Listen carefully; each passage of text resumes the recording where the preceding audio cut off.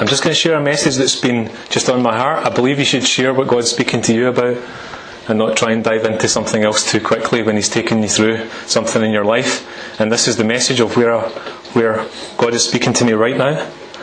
And it's called God is in Control. God is in control. Some of you might have heard of this book by John Ortberg. If you want to walk on water, you've got to get out of the boat. It's a catchy title. And it's been a very popular bestseller book. And just as we open in a minute, I'm just going to read a wee excerpt from it. And you can wonder what this picture is about, but all will become clear in a wee minute. Let's open in prayer. Father God, we thank you for this opportunity to come to your word. And Lord, we acknowledge that it is your word. And Lord, I pray today that your voice would be heard in this place and no other voice. Lord, give me the words as I speak today, Lord. We all want to hear from you. We're trusting in you today to speak to us. In Jesus' name, amen.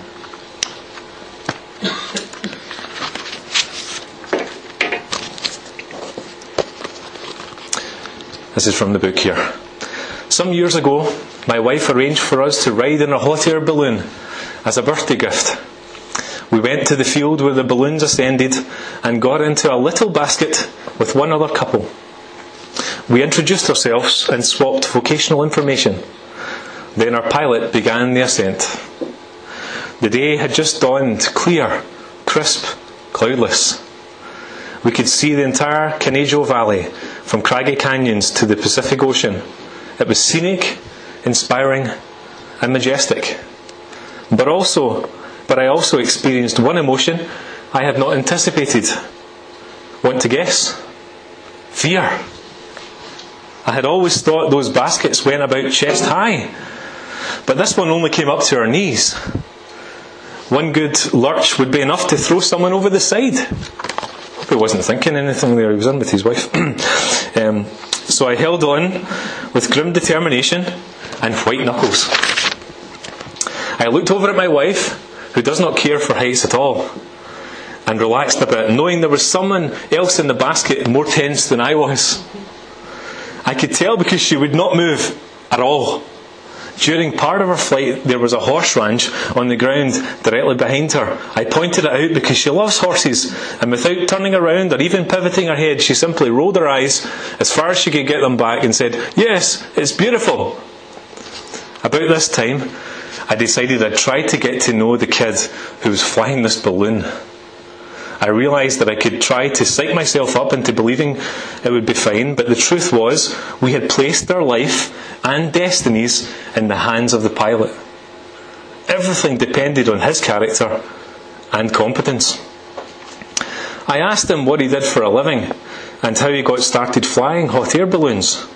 I was hoping for his former job to be one full of responsibilities. A neurosurgeon, perhaps. An astronaut who missed going up into space.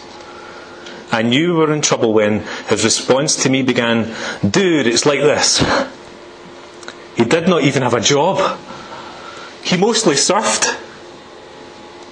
He said that the reason he got started flying hot air balloons was that he had been driving around in his pickup when he'd had too much to drink. He crashed the truck and badly injured his brother.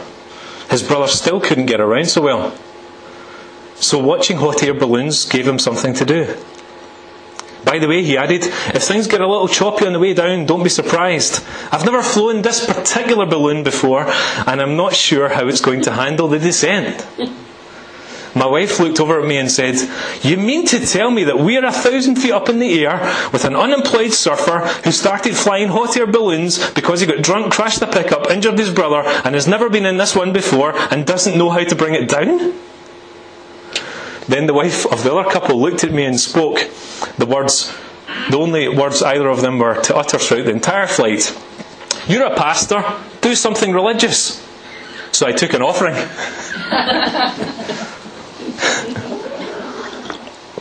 It's religious enough, isn't it?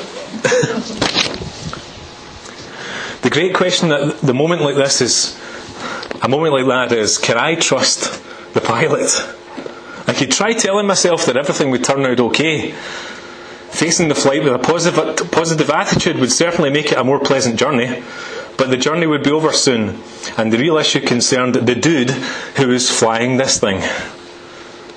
Were his character and competence such that I could confidently place my destiny in his hand? Or was it time to do something religious? It's good, isn't it? And you know, when I picked up this book and was really enthusiastic about reading it, I read it at the wrong moment.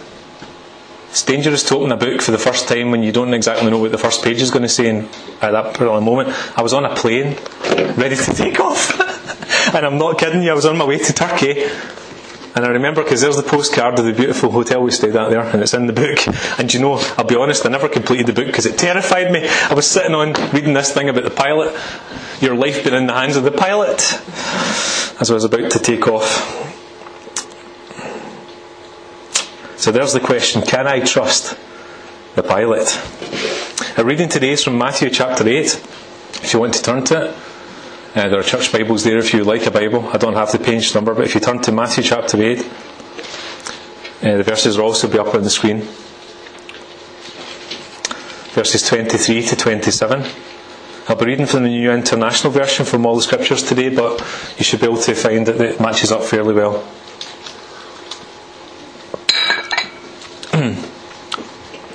Jesus calms the storm. Then he got into the boat, that's Jesus, and his disciples followed him. Without warning, a furious storm came up on the lake, so that the waves swept over the boat. But Jesus was sleeping. The disciples went and woke him, saying, "Lord, save us! We're going to drown." He replied, "You have little faith. Why are you so afraid?" Then he got up and rebuked the winds and the waves, and it was completely calm. The men were amazed and asked, "What kind of man is this? Even the winds and the waves obey him." It's quite a dramatic account, that storyline. You can read through it, and having not been there at the time, you could quickly glance over that passage and just read it like a story. But imagine being there.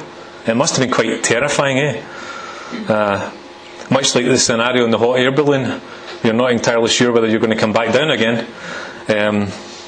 Here they are on a no doubt fairly small boat on incredibly furious waves. And the disciples are absolutely terrified. You can see that there, can't you? You can see they're absolutely terrified. But my first point from this passage today is God is in control. God is in control. You know, the psalmist talks about in Psalm 89, you don't need to turn to it, the scriptures will come up here. In Psalm 89 verses 8 and 9, it speaks about the mighty power of God to still the sea. This is a sign of the great power of Almighty God. It says this, "O Lord God Almighty, who is like you? You are mighty, O Lord, and your faithfulness surrounds you. You rule over the surging sea. When its waves mount up, you still them." In the Old Testament, God alone is the one who causes storms and calms them. Here in Matthew chapter 8, 23 to 27, Jesus is shown to have that exact same power over nature. And the disciples came to understand that even the winds and the seas obey Jesus. This is quite significant, bearing in mind disciples in those days, folks knew their Old Testament, and they knew that things like this only happened when God did them. You know, nobody goes about stilling the seas, do they?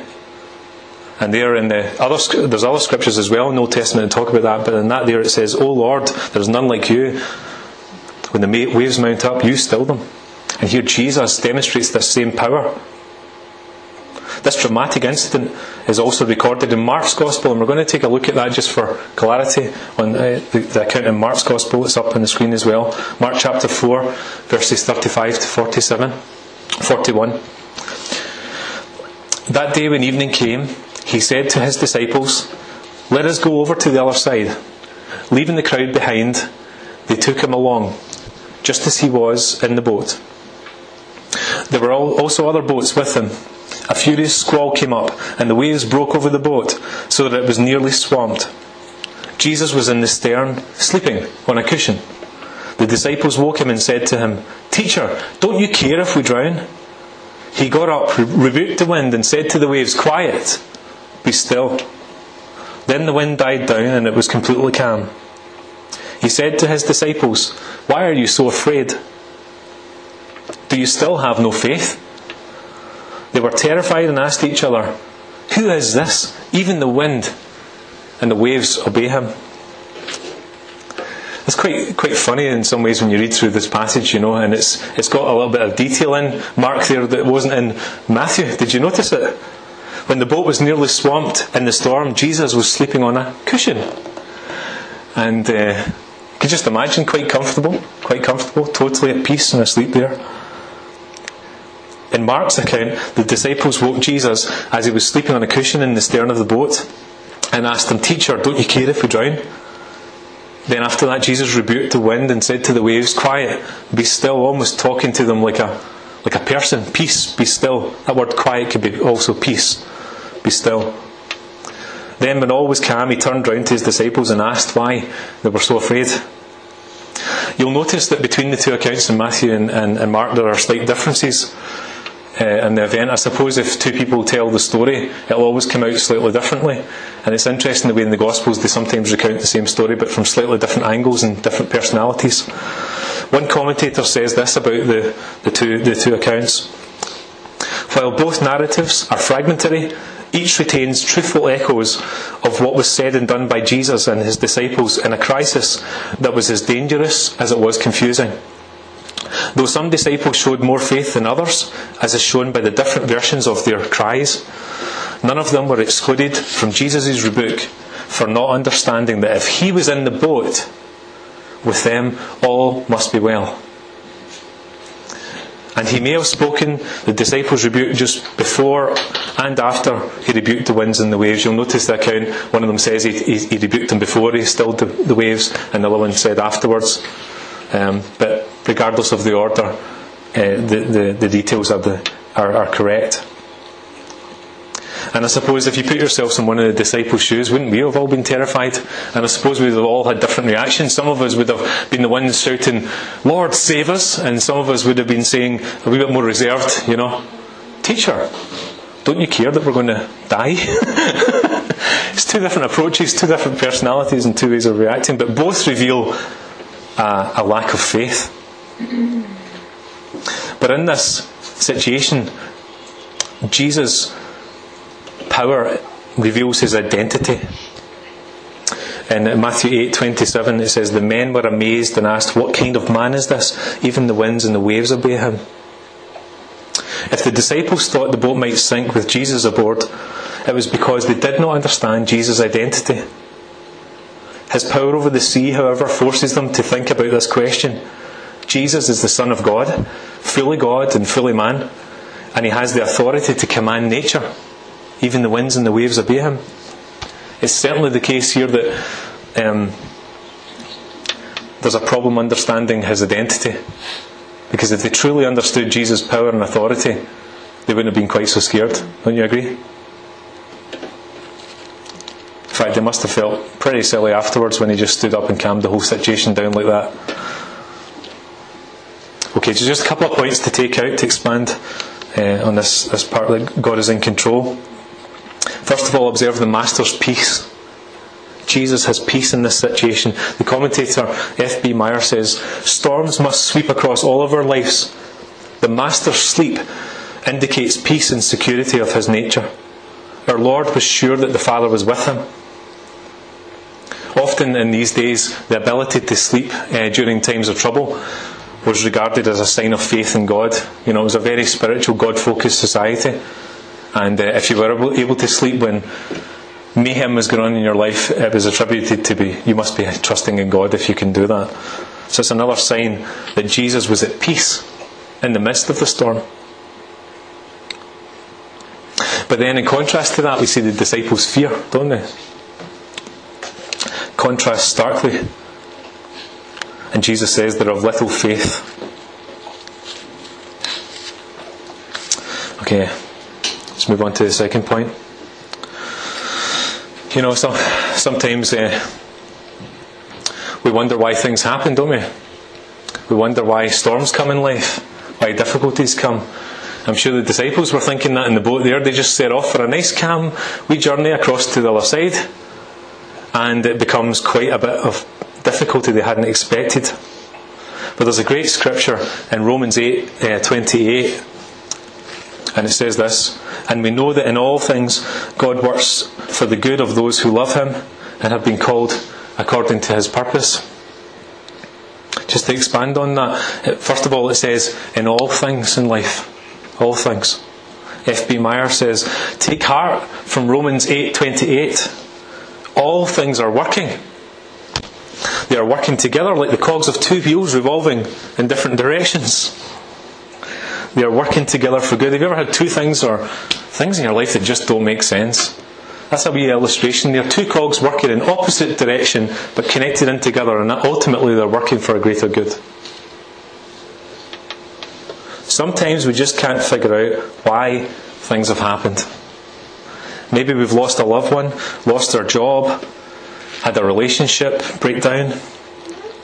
We can take heart through this scripture that in all things God is working for the good. Now, when it says for the good, what does that mean? Let's just expand on that. It says for the good of those who love him. For the good of those who love him. A basis for the believer's confident expectation of the future is God's constant working in all things for the good of those who love him. Nothing that can touch us lies outside the scope of the Father's care. Indeed, there is cause for joy and a rock-solid foundation for hope. But we need to define the good that God is working to produce for us in his terms and not ours. God knows that our greatest good is to know him and to enjoy his presence forever. He may then, in pursuit of this final good, allow difficulties such as poverty, grief, and ill health to afflict us.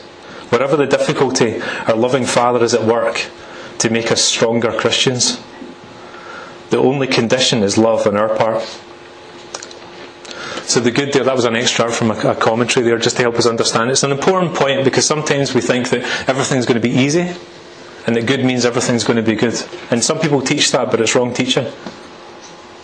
The good that God's working to produce in our life is to be more like him and to make us stronger Christians through our experiences.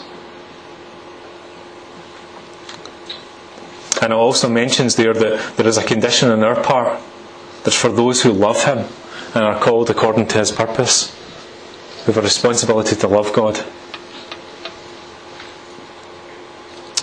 Anne Graham Lotz, the daughter of Billy Graham, says this: sometimes we think that our good is our health and wealth and prosperity, and we think, God, you haven't kept your promise because all things are not good in my life. That's not what it means. For you and me, the ultimate good is that we be conformed to the image of Christ. That means when I am in his will and I am called according to his purpose, everything that comes into my life he allows for the purpose of conforming me to the image of Christ. Our suffering isn't wasted. God will use it for his own glory to conform us to his image and to reveal himself to the world around us. Isn't that a great encouragement? You know, sometimes you go through difficulty and suffering and it just seems like the opposite of God is in control. It seems like out of control. Out of control. And you think, how can this out of control life that's caused me pain and difficulty and all this hurt, how can it be for good?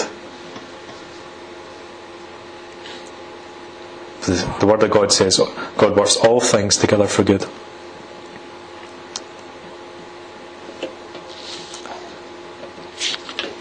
Thirdly here, I can read from 1 Peter verse 6 to 7. It says this: in this you greatly rejoice, though now for a little while you may have had to suffer grief in all kinds of trials. These have come so that your faith of greater worth than gold, which perishes even though refined by fire, may be proved genuine and may result in praise, glory and honour when Jesus Christ is revealed. Here we have an unlikely response to trials.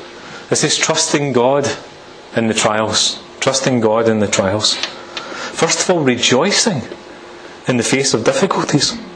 One commentator says this: The blessings from God can lead to rejoicing in the face of difficulties. The purpose of earthly trials is to sift out what is genuine in our faith.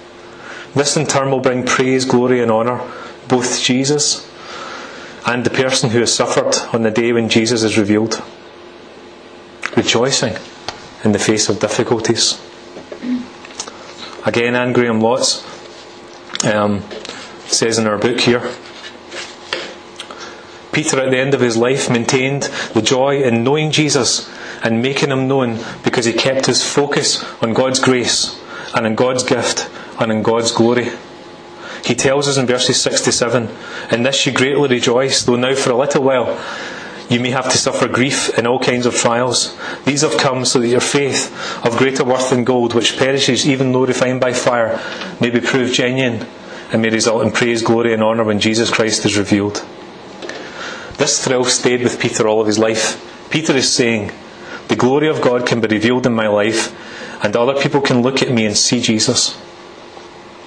Do you know that when this takes place most dramatically is when we suffer grief and have all sorts of trials? You know, that's when our faith shines through. Faith shines through. I'm just going to read another wee excerpt. Apologies for the readings, it's a wee bit different today. But I'm just going to read some accounts here. Again by Anne Graham Lotz.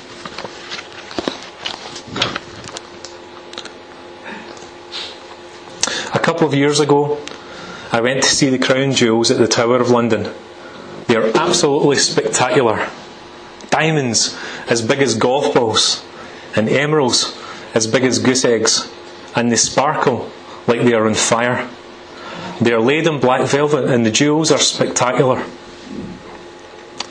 And it shows off the glory of the jewels. The trials and sufferings and pressures in our lives are the black velvet. And God lets them come into our lives so that other people can look at us and see the contrast of the glory of the character of Jesus in us against the backdrop of our sufferings. If you have all the money you want in the bank and your hair's always perfect and your body's always in good shape, your children always behave, your health's always in perfect order, your business is growing wonderfully and you're kind and thoughtful and you tell people about Jesus, other people are going to shrug. If I had a life like that, I could be nice too. But when your spouse has walked out on you, you've been diagnosed with a disease and things are going wrong and everything is crashing in, and then you're still kind and you have peace in your heart and there's joy in your face, people sit up and take notice because they know that's not natural, that's supernatural. They can see the glory of God in your life. Peter says, rejoice when you have trials because the trials are the black velvet. They come so that your faith would shine through. Your faith would be proved genuine. It's a nice imagery, isn't it? The sufferings of life are like the backdrop of black velvet that shows up all the more brightly the faith that shines through and the genuineness of a Christian experience, loving Jesus in the midst of the pain and the trials and the difficulties. Wonderful.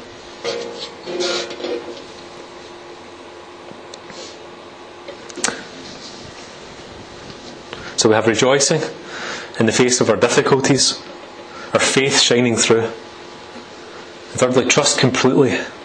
Trust completely.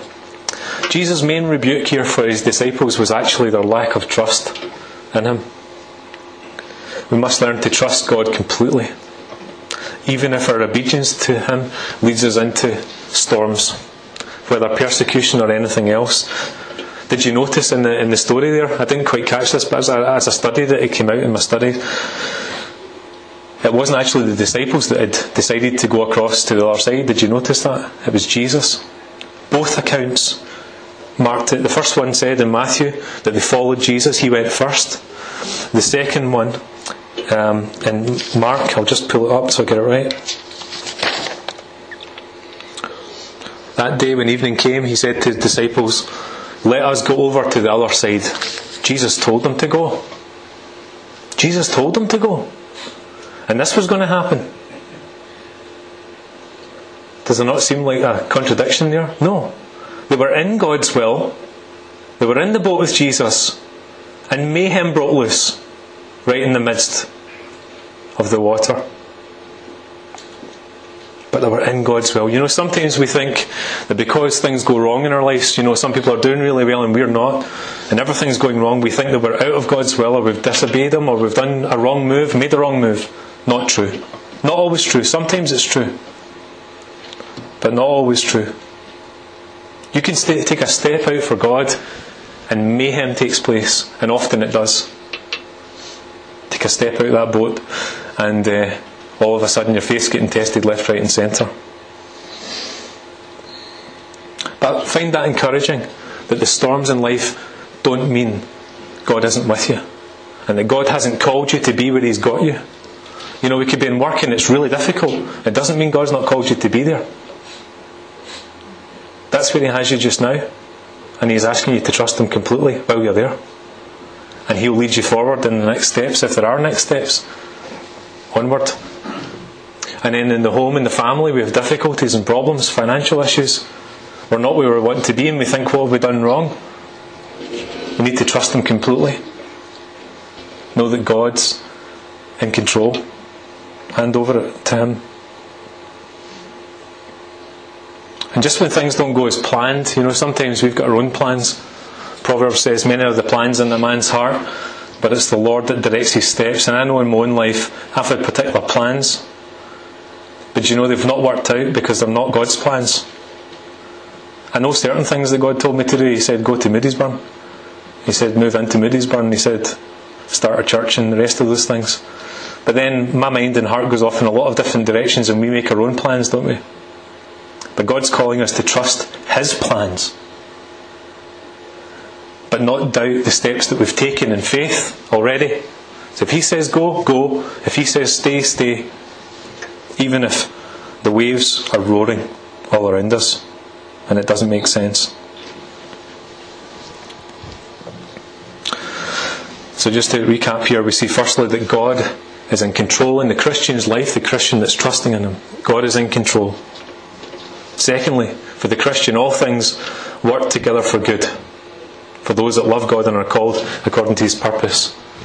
And thirdly, our response, we must trust God in the trials.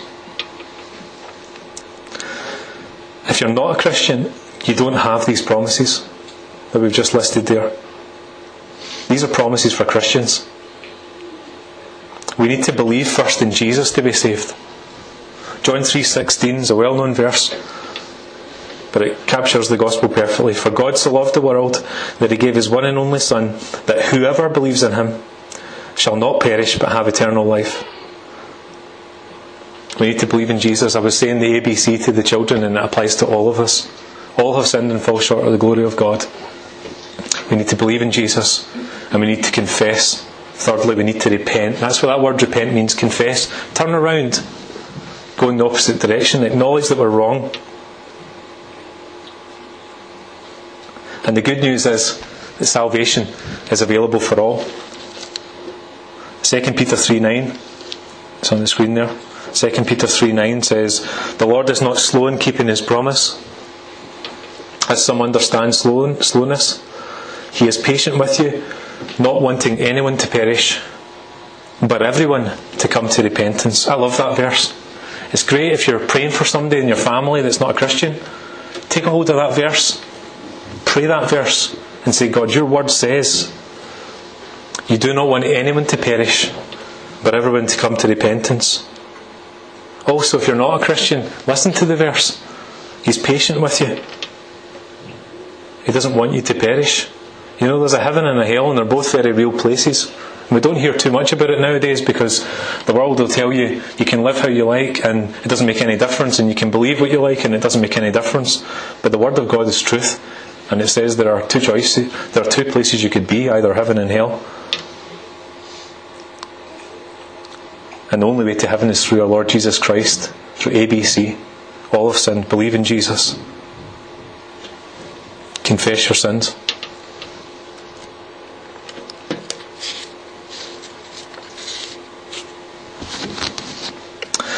Just to close, there's a famous hymn called It Is Well With My Soul. and it was written by Horatio Gates Spafford. He was from New York. He was a prominent American lawyer, best known for penning the hymn "It Is Well With My Soul," following a family tragedy in which 4 of his daughters died. On October 8th, 1871, the Great Chicago Fire swept through the city. Horatio was a prominent lawyer in Chicago and had invested heavily in the city's real estate, and the fire destroyed almost everything he owned. 2 years later, in 1873, Spafford decided his family should take a holiday somewhere in Europe, and he chose England, knowing that his friend D.L. Moody would be preaching there in the fall. Delayed because of busyness, he sent ahead of him his family, his wife, and their 4 children, daughters Annie, Margaret Lee, and Elizabeth, and Tanetta. On November 22nd, 1873, while crossing the Atlantic on the steamship Ville du Havre, their ship was struck by an iron sailing vessel, and 226 people lost their lives, including all 4 of Spafford's daughters. Anna Spafford, his wife, survived the tragedy. Upon arriving in England, she sent a telegram to Spafford beginning, "Saved alone." Spafford then sailed to England, going over the location of his daughters' deaths. According to Bertha Spafford Vester, a daughter born after the tragedy, "It is well with my soul" was written on this journey. This is what he wrote, verse 1. "When peace, like a river, attendeth my way, when sorrows like sea billows roll, whatever my lot, thou hast taught me to say, it is well with my soul." Father God, we thank you for your word for us today. We know it's not an easy word to listen to, because it reminds us of some of those difficulties we have in life. But Father God, we thank you for sending your Son Jesus, and that he walked this earth fully God and fully man, and that he was in the boat and he experienced what it was like to face storms in a literal sense, and he knew what it was to face storms in life. But I thank you for his perfect example of peace in the midst of the storm. I thank you for your word to us today, that we can trust you, that if we believe in you, you're in control. And Father God, I just pray, if there's anything in our own lives and our own experiences is troubling us today, that you would speak the words "peace, be still" into our lives, and help us to see that just like the diamond with the black velvet behind it, the suffering just all the more shows clearly the glory of Christ, and that our faith shines through. Father God, we thank you for this encouragement today, that we know you are the pilot of our life. Father God, I just pray for us Christians here, that we would trust you more, that we would acknowledge you more, that those difficulties and sufferings that we've had, that we would rest them. You said in your word, "Come to me, all those who are weary and heavy laden, and I will give you rest." So we come to you today, Lord, and you know our hurts and you know our pains. And I just pray, Lord, in Jesus' name, you bring healing to us. Bring healing to us, Lord, with the words "peace, be still." And that we can trust you for the way ahead. We can trust you because you say you have good plans for us. And Father, I pray for those that don't know you as Saviour today. I just pray, Lord, you challenge them with the seriousness of this issue, that you are real and that this life has a purpose and we must be saved. Father God, I just pray, if there's any here that don't know you as Saviour, that we pray something like this. Lord Jesus, I thank you for coming to this earth. I believe you're truly God. I thank you that you suffered even death on the cross to stand in my place. And Father, I'm sorry for the things I've done wrong, and I ask you to forgive me for those things, and I turn from those things, and I accept you into my heart and life, and I declare you Lord of my life.